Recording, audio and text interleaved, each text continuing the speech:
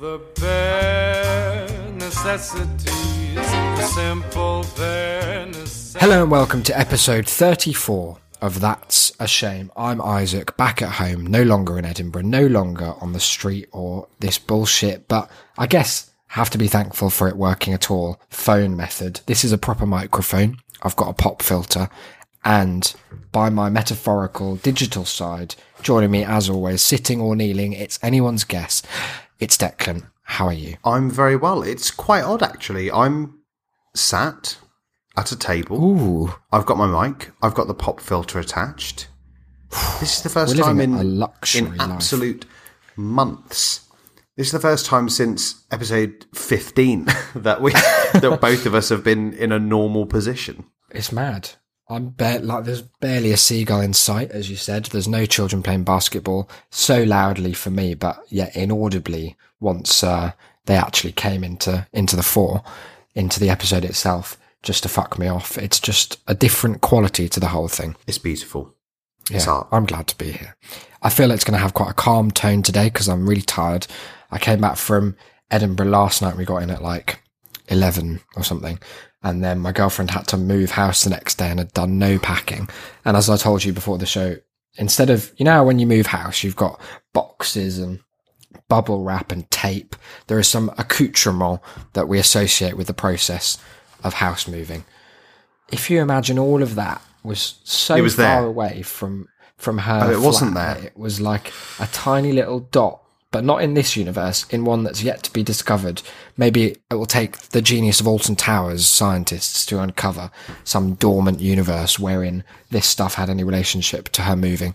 So we moved in apple crates and vintage suitcases, like the most obscene hipster you will ever come across. It was quite an endurance process. Moving stories always remind me of leaving university houses. Mm-hmm. Specifically in second year, because for my second year, I had an absurdly nice house. Do you remember my house in second year? Was it? It was the where? like Where was it? 3-story townhouse on Barbican Road. Yes, vaguely. And it remember. had like the living room had a projector that was in the ceiling, and Oh yeah, I do remember. Wow, that was nice. yeah, and I was the last person to leave, which is always the worst position because obviously everyone fucks off and leaves all the cleaning to you. But thankfully, I lived with mugs who had who hadn't done that and had agreed to do some as well. But I was there still on the last day and last night, kind of clearing and sweeping and wiping. I remember that there are two moments that stand out to me particularly, which were at about 4 a.m. I was throwing all of the bottles in the house away, and there were hundreds, and I was out the back kind of putting them into the, like really I wasn't chucking them, I was sort of like placing them into this bottle bank, and a guy came, this was out the back, and he came to the back gate and opened it and just came and went, "What the fuck are you doing?" Ooh. And I was like, "Well, I'm throwing away the bottles." He's like, "It's fucking 4 a.m. I went, "Yeah, so they're going to be here in 2 hours, so I've got to get it done."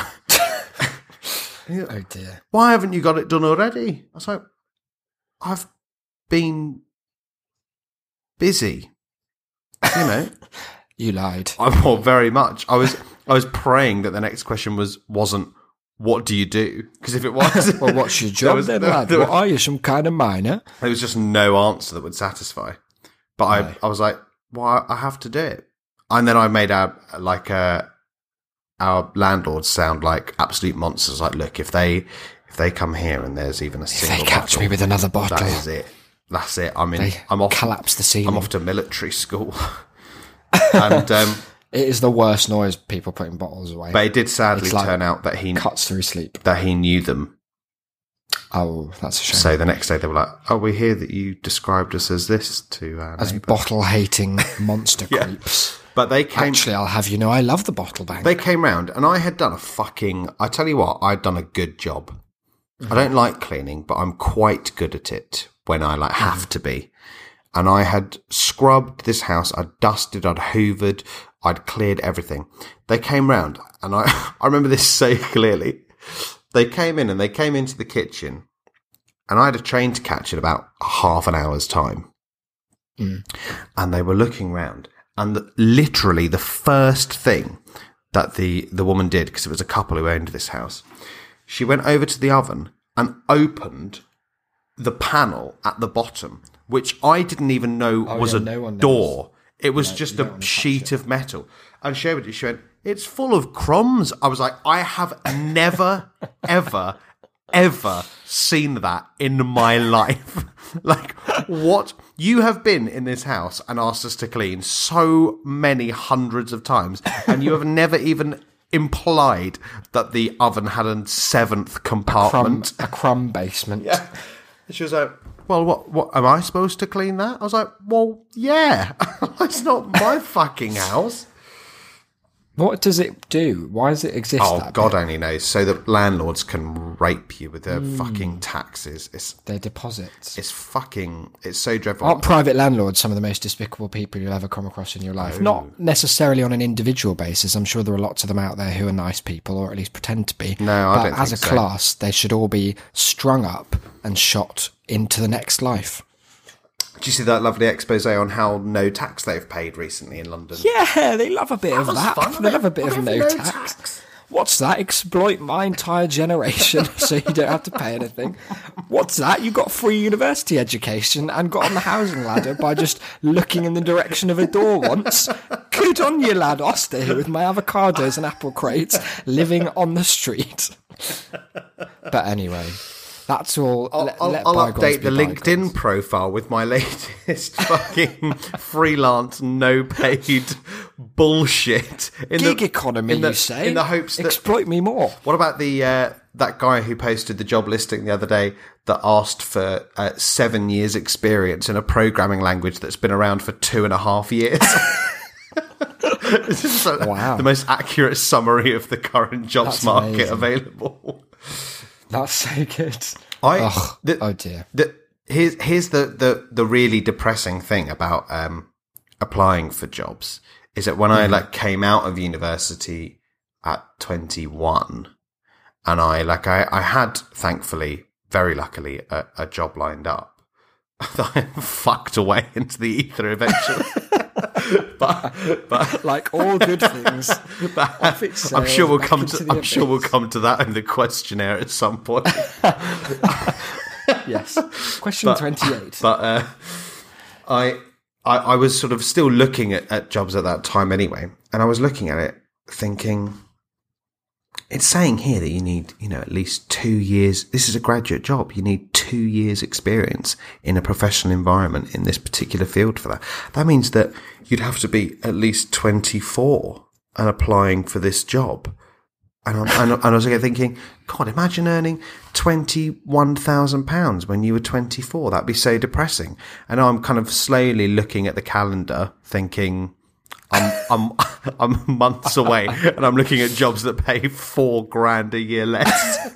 Look, I'm 25 in December, and I've eaten one crumb in the last year. And let me tell you, it was from the bottom of an oven in the secret drawer. I'll tell you why that drawer exists. It's how I eat. Isaac's had so little employment that his total national insurance contributions wouldn't even cover a single plaster on the NHS. I paid for, those when you get a stitch and they first have to just swab it with a tiny little Q-tip. That's 2 of those. That's my grand. And I'm sure they were grateful. Well, I do what I can, right? Yes, it's all very depressing, is the upshot of that. Or the downshot. Yeah, it's some kind of shot, though, nonetheless. I think we should barrel in, as we promised, boldly, just with a kind of learned numbness to our circumstances, which, let us remind ourselves, much more fortunate than many, which it makes it even sadder on the whole. Yes. For both above and below the spectrum. We were doing this questionnaire, right? Since we did it, I've looked it up a bit more, and by since, I mean in the last hour, to find out a bit more about the origins of it. And I didn't do a lot of research, but the one website I came across said that Proust never came up with this questionnaire, but he took it twice in his life. so now it just seems to have come from somewhere else. It's like just appeared. So what you're saying is we've done it half as many times as Proust ever did, but it's got we've put his name on it. Yeah, and also what I've learned is that most of the James Lipton Inside the Actor Studio questions are not included in the original formation, because he credits his version to a French TV host who credits his version to Proust, who credits his version to just having done it when he was 13. So basically it's a very confusing lineage, and I'm beginning to doubt whether these questions really will give us the insight that was promised from that perspective of like, I thought they were from this authoritative novelist. Now it just could be like Larry down the street has come up with some questions that he likes to ask if he's going to try and pull a bird. Right, so it's Proust's uncle's questionnaire. That's him, that for some reason he shoved into Proust's prepubescent hands at the age of 13 to take part in. But we were on question 6, and we thought, until we get bored of it at least, we thought we'd just carry on working through them. It's because good. They're a good like springing off point, jumping off point, cross with springboard. Yeah. That was into anecdotes and things. Or I mean, question 7 we've basically already asked, because it's just what is your current state of mind, which is a bit like just how's it going. With specific relation to your employment status. Question 7. What is your current state of mind? What was question 6? Did we do question 6? Yeah, we did. It was what is your greatest extravagance? Oh, we did do that. Yeah. Yeah. So what's my current state of mind? Yeah. And why? Do you think this question is intended to mean literally at the moment of asking, or in general in this part of your life? Well, I think it's probably more interesting if it's like a trajectory to it rather than just, my arm's cold because it's by the window. Because, I mean, more generally, or more specifically, my state of mind is, as the last 4 minutes of conversation have revealed, very job, money, anxiety related. But more generally, it's very employment and finance anxiety related. Okay. So, yeah, you're right. It's quite a macro overview. Yeah. When you zoom out. So big picture. I just feel like... Well, that says it all. Question 8. No. I'm joking. It's just frustrating that that we are in a system where I would have hoped that, even though I fluked it, a first-class degree would help me to something. No. Help you to write about your disgust for very the much. modern life. But little more. It's just sometimes when I see people who are objectively less talented. This comes back to what we were talking about last episode. Doing about the trait you most deplore in others. Doing objectively better. Yeah. I just sometimes wonder what sort of system is running things. Not a meritocracy, but I guess there are benefits to it not being. There was an act, I won't name them, because I don't know why, but I haven't. They're a really big drag act. I think if they're not Soho Theatre, then they're like another really huge one that are known in London and stuff. They do really well, is what I'm getting at. And they came and did a slot at Pollyanna and were just incredibly underwhelming. And they couldn't really sing. They didn't dance. They had like decent outfits, but so does people just walking past you at the bus stop. And I don't think you can build an act out of that. And I was just watching it from the side of the stage, thinking like, if you were one of the other performers here who hasn't done well and hasn't been able to get a slot, or if you have, is probably worse, because the amount of money people lose at the Fringe on flyers and venue fees and just all the bullshit that goes with it. Like, if you're someone of any talent watching that, you'd just be like, well, the world is cruel, fundamentally. A dark, unfair, dismal place where talent is ignored. So I guess, yeah, it's a bit of a shame. I have, to answer the question for me, I have all that in mind. I keep that. That's about 40% if we treat it like, you know, that meter in Pointless that just goes to see if they've got a pointless answer. That's about a 40. But then the rest of it, I have a very, like, surprisingly positive attitude to, it'll probably work out in the end. Oh, yeah. I feel like there's some, it's just a bit of a dick while you're going through the struggling phase. Yeah, and struggling, again, I'm using very relatively. I'm not of course. a hopeless. You're not in need of McDonald's scratch cards or whatnot. No, I mean, if Danielle came along with a buy one get one free, I'd just throw it right back in her face and be like, Danielle, this is for you, keep it. Yeah, no, I kind of agree with you, but I always feel as though that's more through apathy than optimism. Like, it's just a kind of, well, it had better be all be okay, or else I'm going on a big spree. I'm going At out least with a if I do bang. one thing in my life, I'm not going out without a Wikipedia page for something. So hold on to your hats, guys. It's going to get stabby. It's going to be big.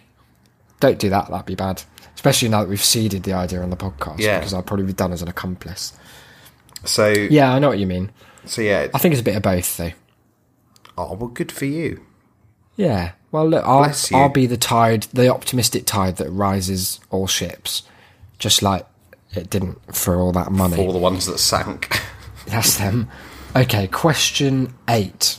I've been looking forward to this one. What do you consider the most overrated virtue? Oh, that is an interesting question. If you haven't got an answer straight away, then I'll launch into my tirade. Go straight into your tirade, please. So it's not really a virtue so much Good as... answer to the question, then. But look, I see the question and I innovate. You run with I'm it. progressing it to the next level. Just like I'm trying to James get to the Lipton core. did, and that other guy, exactly. and Proust himself. I think Proust, someone just asked him how he was and he answered 30 different times and this is how he came up with it. What I'm going to answer with is what's like the simplest way of putting it? Okay, you're on Snapchat. It's late at night. Maybe you're looking like you got a Snapchat from someone who's at a club. It's like 3 a.m. But in your stories, you're like, oh, haven't seen what they're up to in a while. And you give it a click.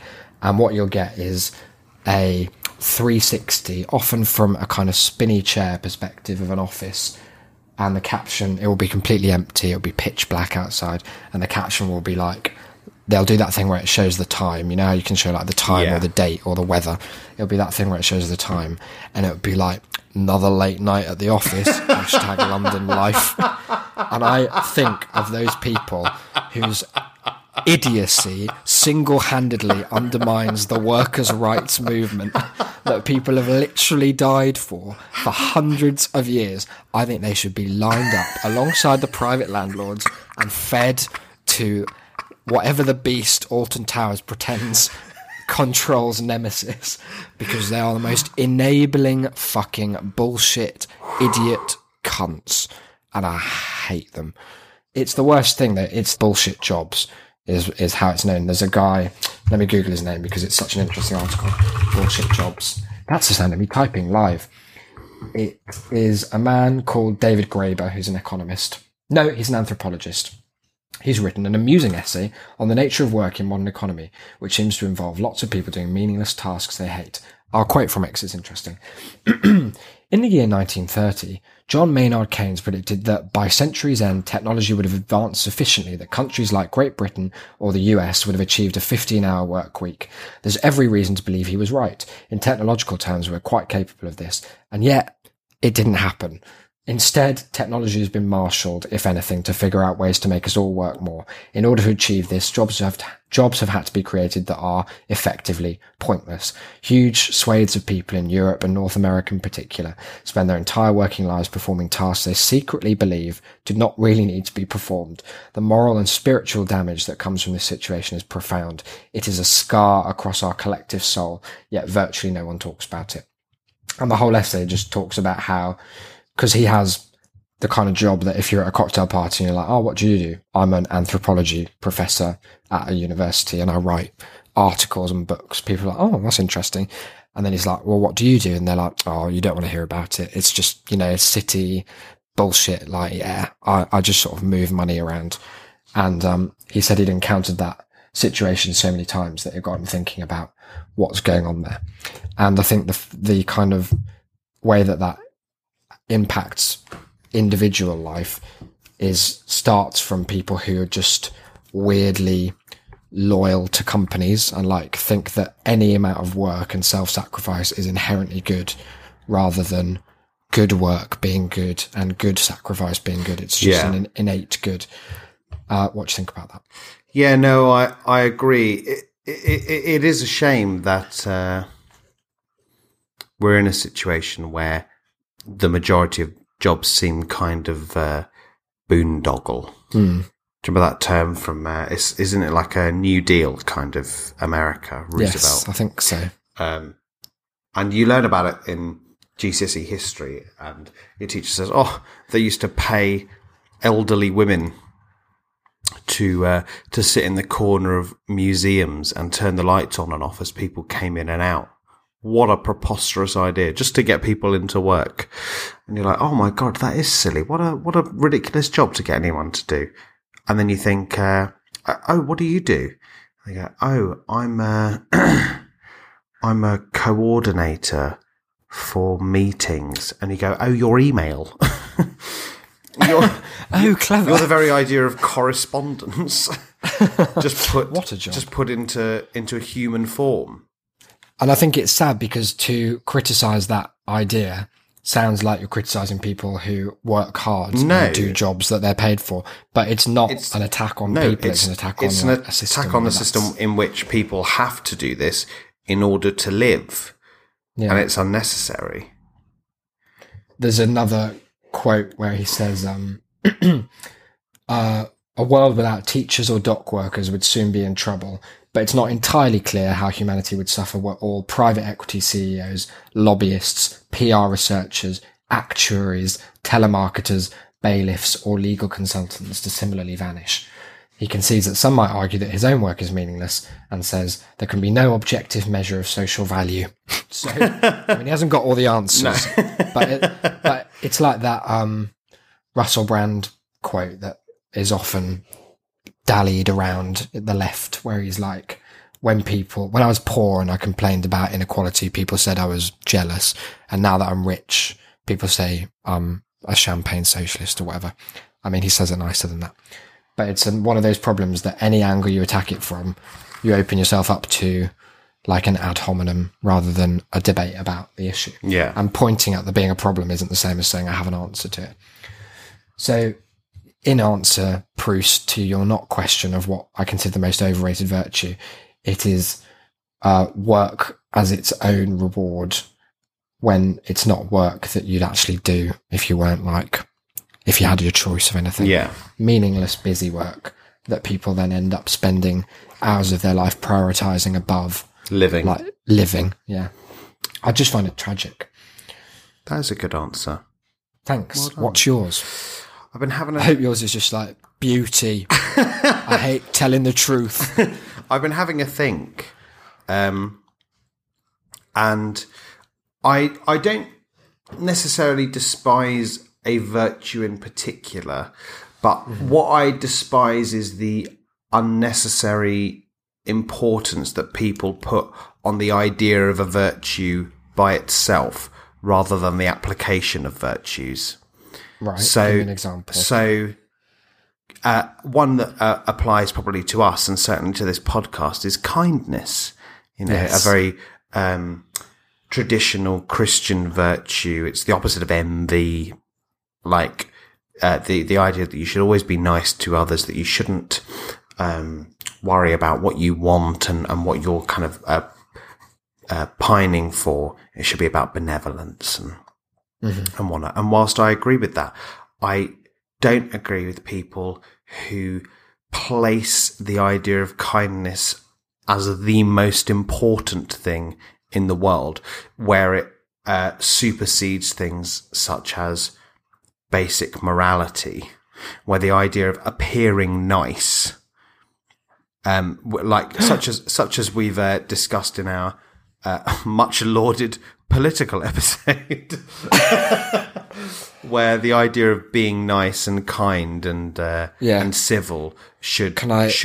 Interject with a Sondheim quote to perfectly elucidate this point. Do. That's why I gasped in joy, because the witch in Into the Woods, just before she's about to like rescind all her power and fuck off because she's just fucking done with these idiots, she says that, just for some context, the plot point is that there's a little boy, Jack, who's fucked off a giant, and the giant's now going mental and just treading on people left, right, Jack, and centre. as in of the beanstalk.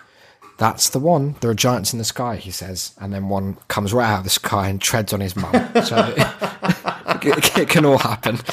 And she's got this line because she's trying to get them to give up the boy to the giant's wife or something, because one of the giants was killed, and then another giant is like fucked off about it, and they won't. And she's like, "You're so nice. You're not good. You're not bad. You're just nice. I'm not good. I'm not nice. I'm just right." So it's about the difference between being correct and being that kind of simpering, saccharine, like, oh, but yeah, it's like you shouldn't say that. The appearance of morality rather than doing the right Yeah, thing. exactly. Because I'm trying to vie away from, although we're constantly being brought back to it, the horrid phrase, but also perhaps more horrid reality of virtue signalling.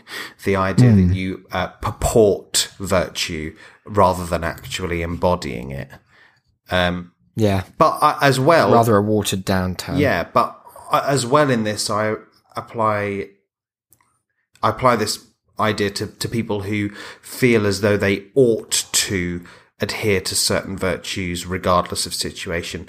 There's nothing fucks me off more than if you're listening to an interview with one of your favourite artists, whether they be an author or whether they be a musician or a filmmaker, and they're asked, so what's your favourite song, or what's your favourite piece that you've done, essentially, and they go, oh, I don't know, I haven't, I don't really think about that. I try not to judge my own work and whatnot. And that kind of fake humility where you're like, just what's your fucking favourite, mate? We've all got one. Why haven't you? It's the one. It's the one thing that I quite like, or that I quite admire Tom York from Radiohead for, whom I otherwise despise. But Why? He does seem, by all accounts, everyone who's met him hates him. Because he's a that I know. pretentious anti-Palestine wanker. There you go. That's the 3 for 3. But I have listened to an interview where he goes, "Oh, so what's your favourite piece?" And he's like, "It's this. This is my favourite song that we've done." And you're like, "Well, yeah, you should just be able to." It's not arrogant to say that as one of the most successful bands of the last 3 decades that you've written a good song. You shouldn't have to kowtow to this idea that you should be humble in your success and say, oh, I don't know, we just put it out there for the fans and they love it. Fuck off. Like, you must think that something you've done is good. What is it? Just say. I think it's mean as well. It kind of, it's shutting off. I guess if you have like personal reasons not to disclose it, then fair enough. Yeah. But it's still a bit weird. But it shuts off an avenue of potential connection, because you'd be like, oh, that's my favourite thing you've done as well. Yeah, exactly. Like, I remember there was like a minor intellectual turning point in my life where I was really into Sting at the time, who I still really like.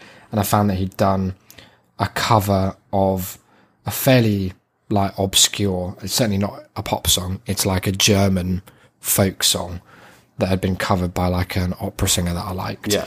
And realising that people you like the work of, you like because you share the same taste, was it's really obvious, but it's also slightly revelatory, because then like when you see artists that you like are friends or admire each other's work, then it just validates that you're kind of on the same wavelength. Yeah. And if someone came out and was like, I don't know, what's a good example? If like J.K. Rowling came out and said that Chamber of Secrets was her favourite Harry Potter book, I'd be like, well, you fluked your way into success. It's objectively shit compared to the rest. It's like, the what you're worst up to. one you've ever done. Snake in the walls, get out. Also, I'm Elvis, not sure I do Elvis hold that Voldemort. Romeo G. Voldemort. Oh, guess what? We went on a ghost walk, which I'm going to talk about in the next episode Thank because goodness. I have such a good ghost walk story I'm so in York excited. that I'm sure I've told you before. But amongst other things, other madnesses, which I'll get into, it ended in a churchyard or kirkyard, as they call it in Scotland, wherein there are graves because she wrote Harry Potter in Edinburgh, so they fucking go on about it all the time. But it has visible graves for someone McGonagall, someone Lupin, and a full Tom Riddle grave. That's cool, isn't it? That is cool. Elvis, you say? Yeah. That's him. Romeo G. Tom Detlev. Junior Riddle. That's him. Detlev sounds like the kind of insult that if you had to swear at an alien and it couldn't speak any language, but you had to come up with a single word. Cunting Detlev. Yeah, it amasses all human hatred into one 2-syllable portion that you can just spit out at that stupid alien. Sounds like something Godfrey back Bloom home. would have called Eastern Europeans. You know, and you hear all these fucking Detlevs coming over from Poland, Bulgaria. Something that, Yes, it does. something that the news would have lampooned him for. Another Detlev. Imagine being Godfrey Bloom. Imagine being someone so preposterously offensive that UKIP got rid of you. The UKIP said no, he's an I embarrassment. bet he wears it as a badge of honour, the fucking Detlev. I bet he does. Should we make that our new thing? All Should right. we try and spread the word Okay. Detlev around? You like Dud. fucking Detlev. Oh my god, she's such a Detlev. Just leave me alone. Okay, yeah, I need to like internalise it, and then I'm going to start spreading it like tendrils in the mist. So come on, what's the next question? Question 9. On what occasion or occasions, that was my parenthesis there. I just like to embellish, okay. you know, I like to give it a personal, that's a Everyone short else who's done it has, so why not you? I'm just they're going to start calling it the Bernier Doyle questionnaire within a decade. Wait and see. On what occasion do you lie?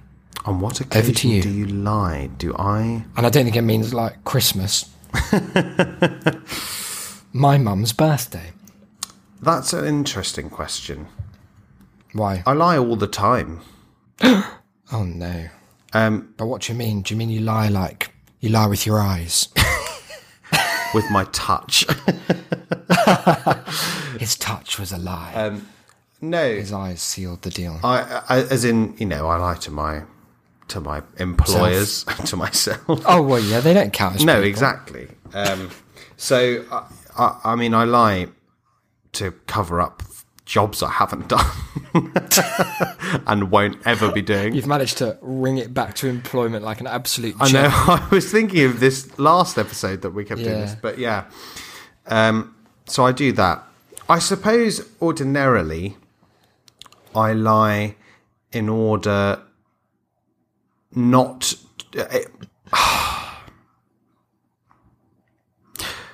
I lie for a middle ground between not hurting others and also not exposing myself. It's always I a guess kind that's of probably the best. yeah. best It's always a time to- kind of middle ground. Like if I lie, Yeah. it's normally because I don't want someone else to be upset, but within that there is almost certainly an aspect of I also don't want to be blamed for this, And also, if someone's upset, you have to deal with that upset. and that's fucking effort. Yeah. So I guess lying for convenience has got to be the top of most people's Yeah, list. I think 'Cause it's so. I don't really know what they're getting at with this question. Like, what are they hoping we're going to say? They're hoping that we're going to reveal that I'm like a jewel thief. Because what else is there? People like, why else would you lie if not for? I benefit lie. in some I lie when I radicalise people online. Fuck, edit that bit out. I don't think that's a great question. I'm afraid Marcel or whichever distant friend or relative chucked it in. I'm trying to just glean any more interest out of it. Maybe like lie. I think lying by omission is more interesting than direct lying. Yeah. I'm quite hypocritical about lying because I have a bit of a God complex like Dumbledore has, and I really identified with Dumbledore when he didn't tell Harry that he's a Horcrux. Spoilers, and if that has annoyed you, please get in touch. if I've just revealed that plot twist, I'll fly to your hometown and we can fight or something, or I'll hug you. One of the two, maybe both. Because I like the idea. I find the burden of knowledge quite poetic. So one of my least favourite things is if people conceal information from me. Not least of all because I'm quite obsessive about finding out information. You really, like a hoarder. I mean, I cannot explain to listeners how true that is of Isaac. And I don't mean like I'm not a stalker. That's a lot of effort. And I don't care not that necessarily much, by a it's legal definition, but by a moral definition, perhaps. No, look, I just like to have a holistic overview. I like to know all the facts in a situation. And if that situation is like a person or an event, like I like to have it all. But then I feel once I've dissected and like gone through that information, I don't feel it's immoral to filter some of that out when providing it to someone else, which I guess is very egotistical, because you're kind of saying like, well, I can handle this and you can't. Yeah. Whether like whatever that is, but that's my cross to bear, guys. I'll work on it. Thanks very much for your honesty there, Isaac. Question 10, I think, is another quite boring one. What do you most dislike about your appearance? Oh, I don't know. I'm interested. I don't feel like you're going to get much depth. No, but I'm interested to hear this from you. Well, mine's another slightly off-piste one, because I really don't feel like... I was about to say something that would get me arrested. What were you I'm going going to say? I'm going to rephrase it as, I don't really feel like I live in my body. Is that okay? Well, okay is a relative term, isn't it? As in, it's not by itself going to get you in trouble, but it is going in the dossier that will inevitably form my defence. Oh dear. What I just mean is I've never felt a particular attachment to like This my corporeal physicality. form. Yeah, I just like, sometimes when you look in the mirror, don't you just think like, wow, I live in that. I've never thought that once. That's so weird. I think that all the time. You catch your eye in like a shop, like, because shops have mirrors everywhere to try and keep you in, is my theory. Is that a known thing? Yeah. Okay, well, it's not my theory anymore. Fair. But yeah, so you catch your eye and you're just like, oh, it's me. That's what I live in. I have to walk around in that big meat skeleton. So, but then my one is going to be, to go back to my question, my answer about what I'm scared of being death. What I most dislike about my appearance is anything that portends death or like that I have to deal with. So, for example, this is the most interesting answer you've given to any question ever. This is years of my own theories confirmed in a few sentences. Oh, no. In Edinburgh, what I didn't like was I was like I have quite sensitive skin every so often. It's sensitive to like weird things though, not like makeup for being in plays or like Halloween things, but to things like water. So there are some types of water that will just really fuck me You're over. a fucking mental case. You're not well. You're not well. What did I say? You're sometimes sensitive to some sort of water. That's normal, Get I think. There's the like fuck hard or soft out. water. Although I did go on a website that was like, you can put your postcode in and see if this water will be bad for your skin. And it wasn't. Stop. But I'm here to say that it was. Stop talking. So anyway, I had like a bit of like, I don't know, like slight eczema around my eyelid. Like it was just really dry. So I bought E45. And every day that I woke up and had a shower, it would like inflame and I'd have to put E45 on to get it back to normal. And there were points where I was staring at myself in the mirror, as you do, where you like look at your own eyes to try and see your brain. And I thought I could scratch off this face and live my life without one. So I guess that is what I most dislike, is just anything wrong. But otherwise I'm all fine with it. Don't really think about it very much. How about you? Declan? Please tell me there's someone else on this podcast. Imagine if I just woke up and I was in front of like a court. That was me just giving a spiel. One day that clip is going to be played in front of witnesses. I don't think that's that weird. You're going to have what about that is odd? Well, the bit where you talk about scratching off your own face or looking into your eyes to see your brain isn't exactly every day. That bit was a joke. Wow, well, good luck defending that particular idea. It was all a joke, right? It's a comedy podcast. Gosh. Well, my answer of my nose probably Oh, probably pales somewhat in Underwhelming. comparison to your absolute Nietzschean denial of your own existence.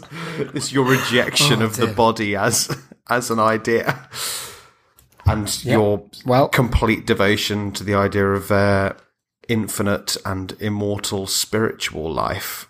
That's me. Live on forever as a machine, you say? I just Sign don't me up. like that. It is a similarly mental concern, but my nose is big enough that it is noticeably large and it annoys me. And that in any caricature I've ever had drawn of me, it is the focus, obviously. But I think isn't that like the standard? Like they're not going to make your eyes too No, big but or of something. course they do. Then If you you've should got like big anime. eyes, then that's what they do. I don't know. I've never had a caricature. But it's not big enough that if you say, oh, like my nose, I feel a bit annoyed. My nose is too big. That people go, yeah, no, you have got a big nose. Like it's. Do you feel grossly like big. if you went and had like rhinoplasty, people would judge you more for having had it than they wouldn't be like, okay, that's understandable. Well, yeah, exactly. I feel it's okay. very similar to being ginger, right? Where it's like on the cusp of being like a problem. Where my line about being ginger is that it's enough to get you bullied, but it's not enough to be a diversity hire. Where it's like right on that edge of people will still fucking hate you for it, but you're not a race. So It's like enough for you to be bullied about, but not really enough that anyone's going to do anything about it en masse. no. They're not going to be like, okay, guys, it's Ginger Awareness Day. I need you all to go and like, I don't know, buy some of those red biscuits and have buy them some out. Factor 50, drive the prices down. Yeah. You try living a day in their shoes. Yeah, I know what you mean. That's on the peripherals of a problem. Yeah, I exactly. guess is its own problem. Okay, fair enough. Well, quite different answers from us there, but Yeah. that's the dynamic. I expect none of your tirade to be edited out, please. I've had to listen to it, so should our listeners. Wow, I wouldn't call it a tirade. I think it was more a manifesto of sorts. If you feel like we'll that, see what the Murdoch Empire thinks it should be called in a few weeks, shall we? Wow. Okay. How are we doing for time? Okay, this is fun. Number 11. Which living person do you most despise? Oh, Which living person do you most despise? Oh, This is difficult, isn't that it? is very difficult. There's so many. Yeah. I feel like despise is quite a particular... I don't know if they're going for a very particular kind of dislike, but despise to me immediately pushes out a lot of people who I hate, but I don't have time. Like, they're not on my mind a lot. I feel like if I despise someone, then I'm going to just remember them every so often and be filled with like fury about their very, like the fact that they're still allowed to breathe my oxygen. And I don't know, I think it's quite temporary. It can be someone, like for a while it was when we were getting big into old Norm Finkelstein. It was Dershowitz. It was just whenever I thought of Dershowitz. What a I was cunt. like, He how was is on this my man list as well. allowed? But I think despising anyone, it's something if you admire anything about neo-Nazis, it's the enthusiasm, right? Like, they put a lot of effort into hating people. And it's something that Louis Theroux points out in his documentary where he goes to meet all the white supremacists. He's like, you guys, like, this is not just something you do, like in that Father Ted thing where he's like, not sure I have a lot of time for your racism, father, because I've got the farm until midday or whatever. At night, I just like a cup of tea. It's like, well, how do you cram it all in? You make it a whole lifestyle choice. And I feel like I just don't have... If I cared about anything as much as white supremacists care about how, like, downbeaten the white race is, then I think I'd have an answer that was better. But as it is, it's a lot of energy to despise anything, and I haven't got the time for it. But if you had to pick someone... At the moment, if I had to pick someone, it would probably be Piers Morgan, because of that article you sent me today that got me thinking, and then watching clips of him again. he represents a very particular kind of, he's like a figurehead for a Ignorance. whole movement of people who I hate. Yeah. So that's today's one. But I mean, it would change day by We'll day. link to that article, shall we? In the Yeah, it was a really good article. I'm How about you? Yeah, I'm the same. I go through lots of phases. Again, for a while it was Dershowitz. For a while after I watched the George Galloway documentary, it was Tony Blair again.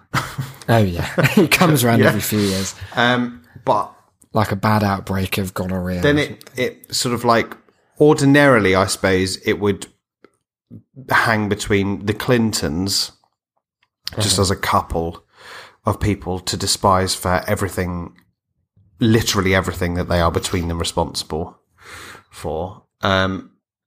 But I think if it had to be a single person, and I had to say one person who deserves death more than any other individual, I think the prize must inevitably go to Kissinger.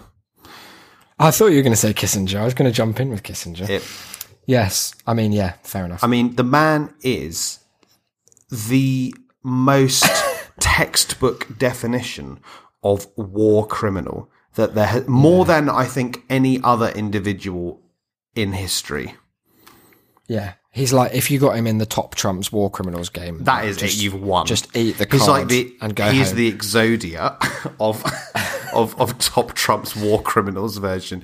You just lay him. I really hope you there is just, this You just version. lay him down, and like everyone else is like banned. You just get their sets, and they have to go home, and they're never allowed to play Top Trumps again. The man is responsible for practically every single war crime that is definable. And he has a lot of legacy that even today impacts. Well, yeah, like his the foreign realpolitik approach kind just of. shaped a generation of evil. But beyond that, it's not just that he did those things and that they've gone unpunished, but it's that he is still revered. He's not. It's not like he's cast out. So he's just on his own. He's still earning millions of dollars every year from being. Do you think it's because his name starts with the word kiss? Do you think that softens his touch? I mean, I would, but then you have to look at his face as well, and it's fucking horrid. Oh, yeah. Like That'll harden and I mean, the touch. to tie it into some of the other things that I mentioned, I say things to mean monsters that I mentioned, is that he was one of the quotes on the cover of Hillary Clinton's book. Oh, really? And you think, like, how little self-reflection do you have to be to want Henry Kissinger's approval, to want his love, his affection, to want his insight, to want his praise for you on your own book? Yeah. That's like, it's like having the endorsement of Stalin. You're like, oh yeah, great guy. And you really knew how to run things. Wouldn't it be a shame to be like Stalin's favourite indie band or something? Just Like, if he was inadvertently. just- when he was like up and coming, he was just like, like if he was now and he was like, I'm really into the Arctic Monkeys, just tweeted one Yeah. day. Do you think they would get like burned alive? Probably, yeah. Yeah. Goes to show toxicity is not a singularity, it spreads, doesn't it? All throughout the world, like a big wet marmite dripping out of a stalagmite. That's hardly word of mouth is best of mouth, is it? Well, what is these days? Save that for what's your favourite phrase, which is a question I'm adding to the Oh, list. goodness. What's the next one? Oh, no, there actually is one for which we can talk about that's phrases. good. But the next one is, what are we on now? Question 11. Okay, these next... No, let's do 3 more because then we end with the one I just mentioned. The next 2 are going to be relatively quick fire, I think. What is the quality you most like in a man, and why? Well, this sounds like I'm being asked it by a dating website. But the next one is, what is the quality you most like in a woman? Oh, that also sounds And I like would- I'm being asked it by a dating website. Yeah, it does. I kind of, not to get all progressive. No, but or I don't anything, really have a but I just different kind answer. of query. Yeah, exactly. I don't really see unless they just specifically mean, like, one of them is just about people in general and one of them is about in a, like, romantic part. Should we do it like that? Maybe we should take it in that way. So what is what's the quality you most like in a person? in humanity? And then what's the quality you most like in a partner? Okay. For humanity, a willingness to admit that you were wrong. Ooh. Is that something you've encountered struggle with? It's something that I've encountered struggle with myself and with other people. Like, I have kind of changed a lot of my views based on listening to people I know, to reading, to just general inquiry. Hillary Clinton's book. Yeah. Really won you round in a big way. And so It is her turn. And so I've had... Don't be saying that. No, Don't be bringing it up, because we haven't got time. We're on 53 minutes. We don't need it to be 253 minutes. But I just think that and this is the thing, is that I mean it for big things and small things. So I mean it for my political views have changed quite substantially over the last few years. And so I'm currently kind of dealing with the consequences of that, of changing my opinions and justifying that to people. But I also mean it in terms of, if you say off the bat that you fucking hate a band, and then you listen to a song and you really like it, and it turns out it was by that band, just have the balls to say that you liked it, and don't be a prick. Yeah. I cannot stand people. The worst person, this isn't necessarily an admitting you were wrong thing, but the worst sort of person in the whole world is someone who cannot admit that they like something that they didn't know about first.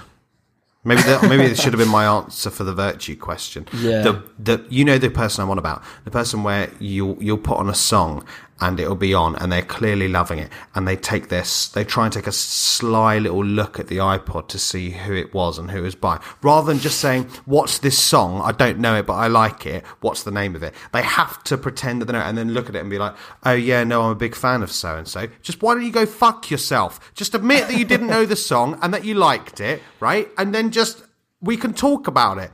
Don't try and be the smarmy prick who pretends that he knew it all. It's just not... Sorry, it's been troubling me for a while. I had to get that out there. It's just like a waste of time, though. What do you get from it? You just look like you knew one more band than you do.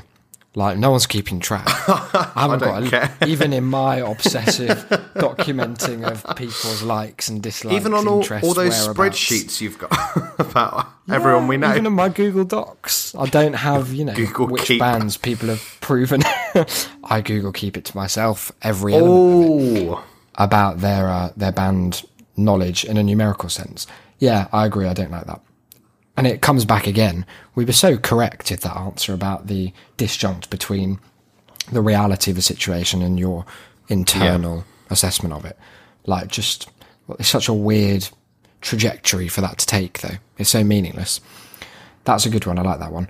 I don't know what mine was going to be. It might just be something like that Hanlon's razor thing of do not attribute to malice what can be more easily attributed to incompetence. Like, I think something about just having a bit of faith that, like, in people in general is probably a good thing to have. Not being too jaded and just being like giving everyone a chance. It's about a healthy balance, isn't it? Like, yeah, don't be naive, but don't also be overly skeptical and cynical. Yeah, don't be defined by it. You can follow Declan at Declan exactly on Twitter. don't subscribe to my I'm 17 and I think this is edgy Twitter handle, because you can change it to that's a shame Declan or something if you want to go full out Brandon. Why not? That's a shame Declan makes it sound like I have a real inferiority complex. That's a shame Declan. Tell you what, after everything you tweet, I'll reply. That's a shame Declan. Sorry you had to share that with the world in 140 wastes of eyeball time. Okay, question 13, penultimate question for this episode. What is the quality we've adjusted you most like in a romantic partner? Well, I have quite an interesting story about this, in that I have a very clear memory of being in year 9 German class. And we had to do pretty much this exact task. You had to write a description of, what would your perfect girlfriend be? Right? in German. Obviously. You're in a boys' school, I was, aren't you? yeah. This seems like torturous. Yeah. It seems like they're taking the If you were piss. next door, It's like if they went into a gym and was like, what would be your ideal ice cream sundae until I appear in front of you now? Tell me in German. so we had to write it, and there were lots of people putting their hand up, kind of trying their luck, asking for words that obviously they shouldn't be asking for. You know, Classic what's little jokers, were they? Yeah, what's German for breasts? How do you say Beyonce in German? Yeah. Yeah, that's So there were lots, and then I wrote down the physical aspect. It was some kind of, I don't know, I think it was just Nigella Lawson or something. Pretty much. And I wrote it down, and then it came on to the personality bit. And I was trying not to just do, clever, funny, the cliches. And I was thinking, what do I really want or need from someone who's going to be my girlfriend? And so I kind of boldly raised my hand and waited my turn. And the teacher, Dr. Francis, turned to me and was like, yes, Declan, what did you like? I was like, sorry, sir, what's the German word for tolerant? What's a German word for puts up with my shit? And it turns out the German word for tolerant is tolerant. So I was, So you look like a mug. I was in luck. That's good. But I have always remembered that because it is something that I have been looking for. Because most people, I tell you what, they think they're tolerant, but then they haven't met me. Then they spend 34 episodes with you, and they're like, mate, I'm checking out. That's it. Our Taiwanese listeners have not been on board of late. I'm afraid The I didn't want to Swedes tell you, but TW's dropped off the map. Swedes are gone. They've packed their bags and sailed right back. Okay, that's a good one. Tolerant. Yes, okay. I wonder what mine is. I think I got in a big argument with a few different ex-girlfriends about this when they're like, oh, Isaac, I just love that you're so great or whatever. And I'd be like, that's nice, thanks. And then they're like, so what do you like about me? Well, where to start? You try and dodge that question. You're like, Yeah. let's deflect with some poetry. So, well, Shakespeare said it first, of course. The year was 16 tickety-4. Not a great year for the cricket, I hear, but a good year for the wine. The shilling was up, but the mood was down. The Avon flowed. And the moon, don't even get me started. Anyway, what should we do for dinner? And then you just like run away. But no, I remember saying that my favourite thing about an ex-girlfriend was that she was fun and she kicked. I would kick off. Fuck Why? off. Fuck off. Fun is such a big thing. It's the least committed word of all time. No, I'm not having fun this. means Fun the is least, though. everything. It means the least. Fun is challenging. It's like What it do you mean, though? encompasses so Why many was things. she fun? Because it's like I think it says so much. That's the most you've so ever. little. That's the most you've ever stuttered in your life. What you mean is you were hoping that it was going to be a brilliant I'm gonna make catch-all, myself sick. and really, I've pulled you up on the fact it means fuck. No, or- it is a brilliant catch-all. I just haven't thought about how because it catches so much, like a fucking big net that takes up the whole Atlantic Ocean of emotions. Ocean of Emotion would be a great fucking spin-off, like podcast about 80s love ballads or something. Sounds We like should keep that in it sounds mind. like an Enya album. Yes, it does a bit. It's like 80% Wales and 20% Enya. Well, okay, fun. So, I think fun is something that is quite elusive, right? It's one of those things that you gaze down the hospital corridor to that, past all the people who are like waiting for triage nurses to come and assess them, past all those double doors that you can only go through if you're a surgeon, whilst doing a speech about how like she was 8 days away from retirement, get me 12 milligrams of whatever, stat, pass me this, pass me that. And at the end of it, in big letters that shimmer slightly in the fluorescent light, is fun. Because it's something that people think they have a lot. But I think if you really think about life, as soon as you assess whether or not you're having fun, you're usually not because you're out of the moment.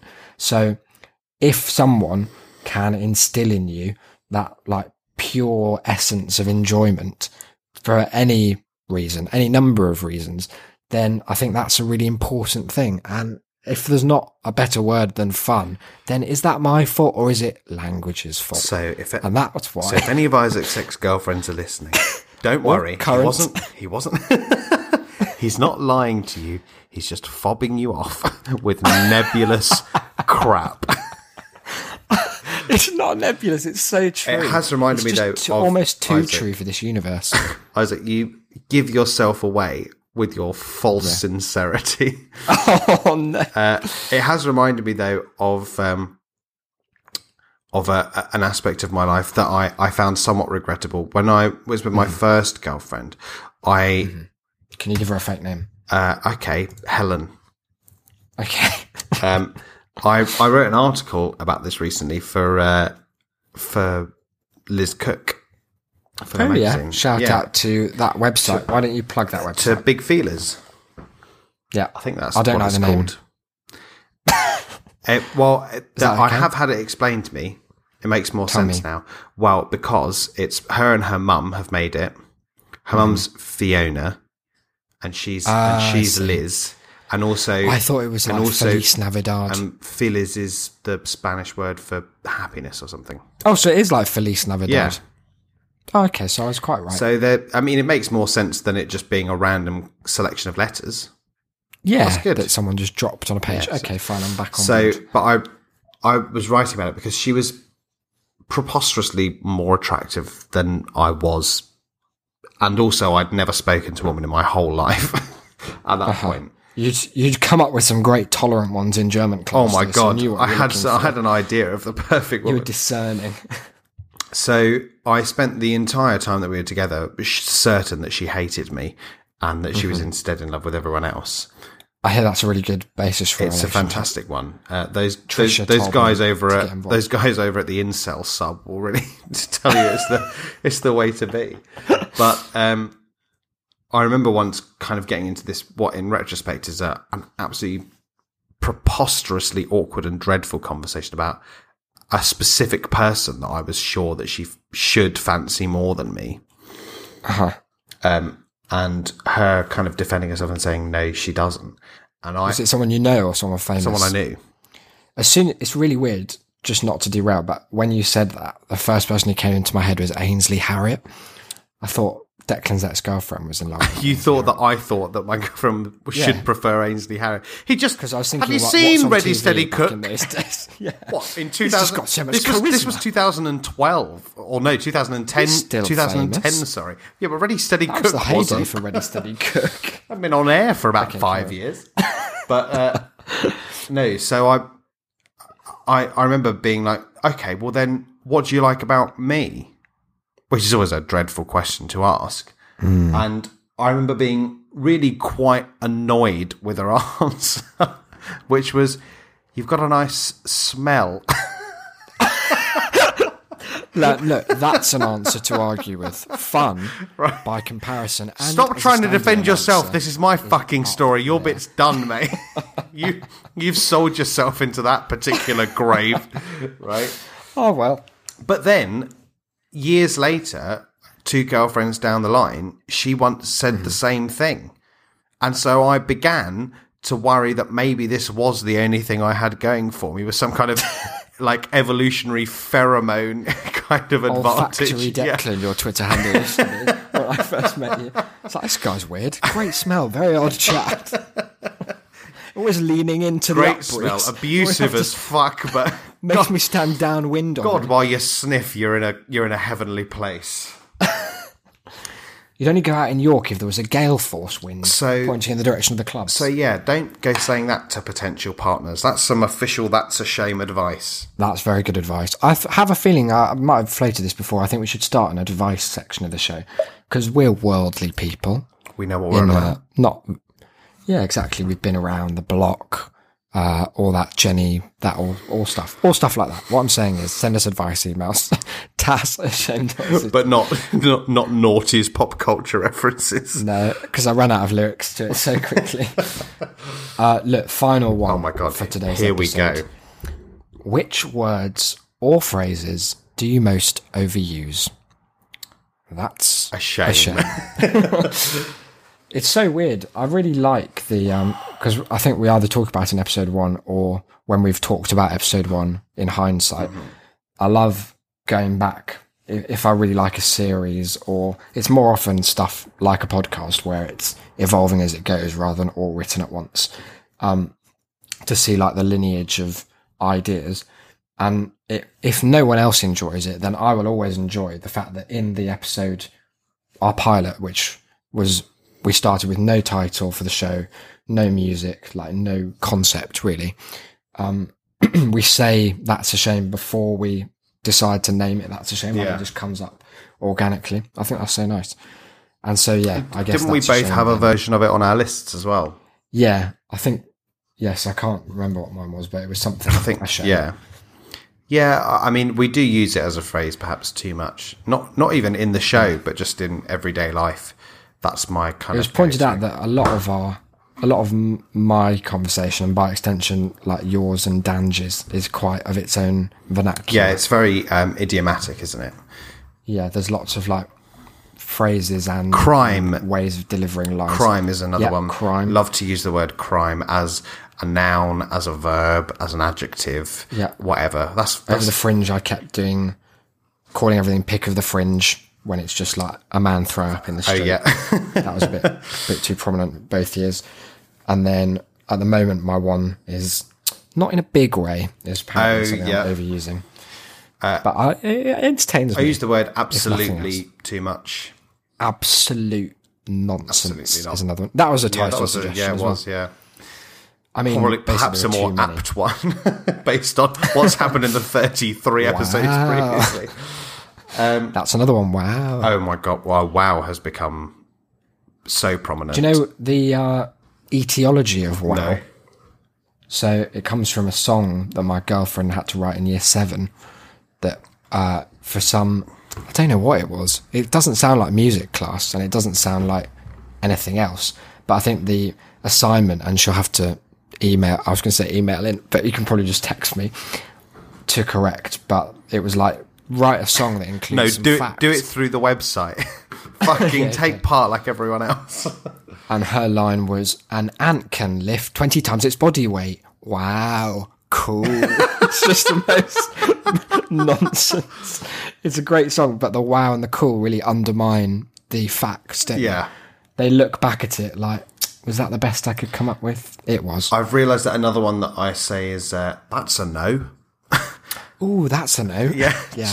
To so basically many anything things. that has its own intonation. Yeah. I've ended up saying it to like my boss. But they're like, can you overnight? Are you able to like sweep out the front because there's been a wedding and there's loads of confetti? And I'll be like, ooh, that's a no, sir. What? That's a no, sir. What? I mean, well, I'm not doing that. Sorry. I'm trying to think if there. And you're having employment issues. Surprises me.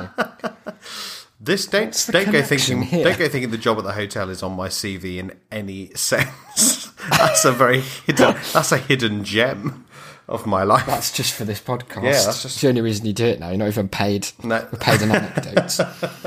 We're paid an Alan tying up sisters and brothers in West Ruislip with these flick knives. Yeah. Oh dear. Well, look.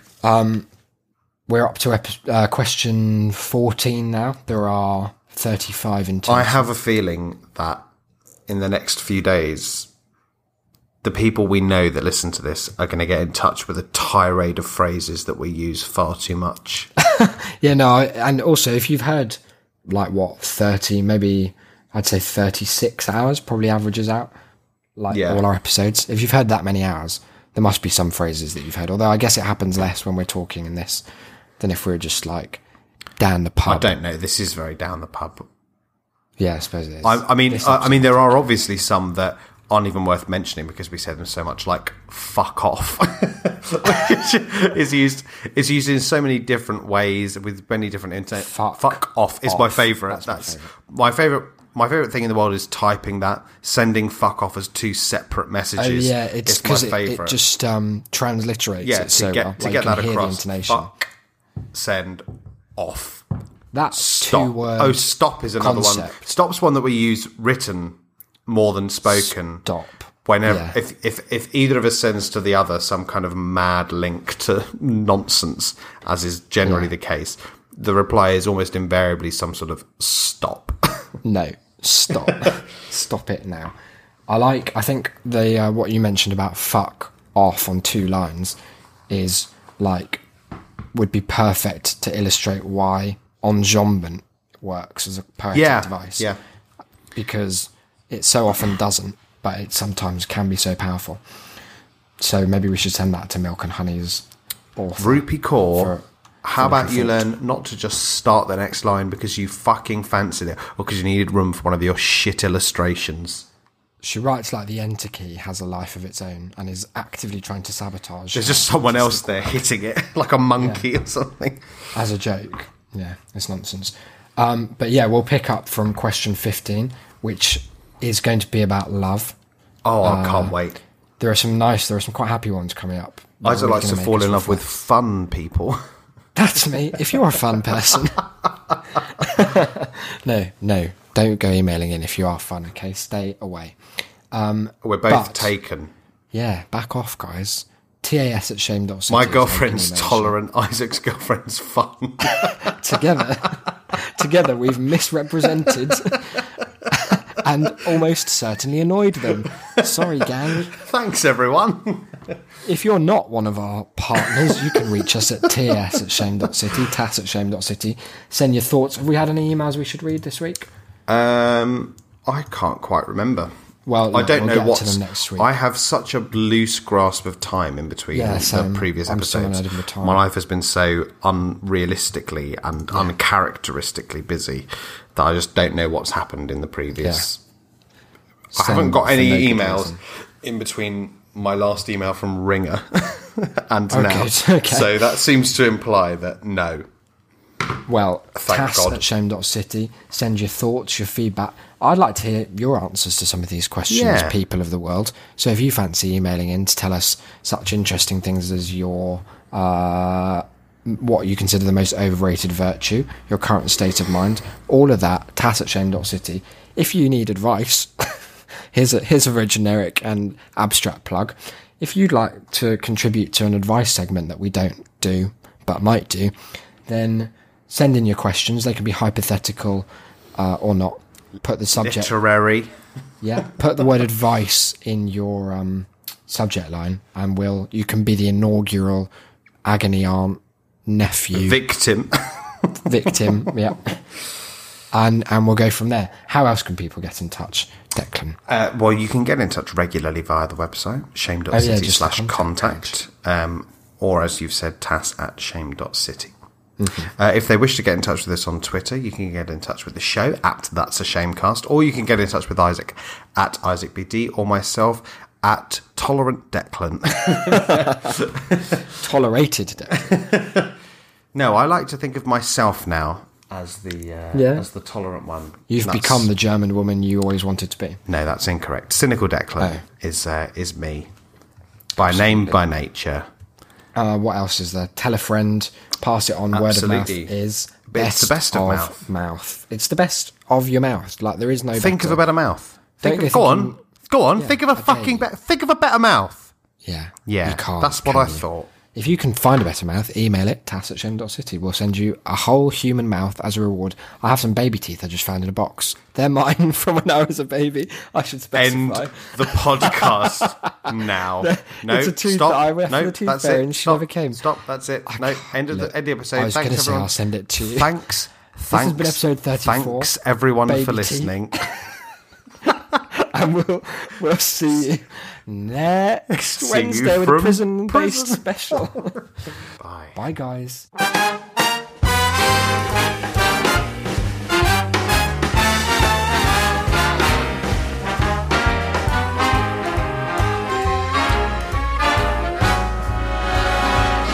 Look for the bare necessities, the simple bare necessities. Forget about your worries and your strife. I mean the bare necessities, oh Mother Nature's recipes that bring the bare necessities.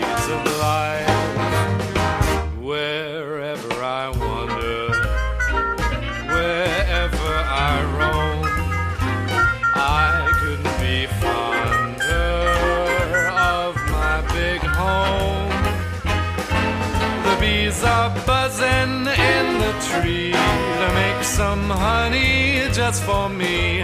The bare necessities of life will come to you.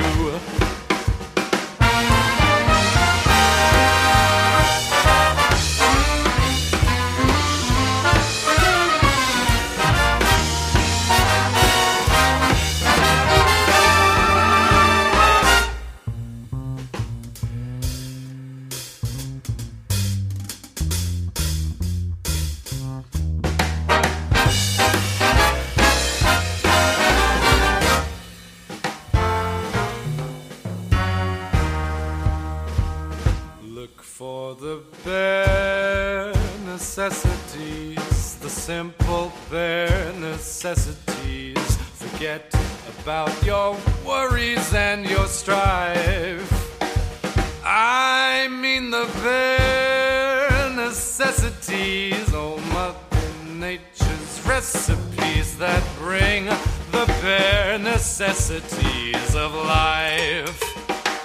Wherever I wander, wherever I roam, I couldn't be fonder, my new home.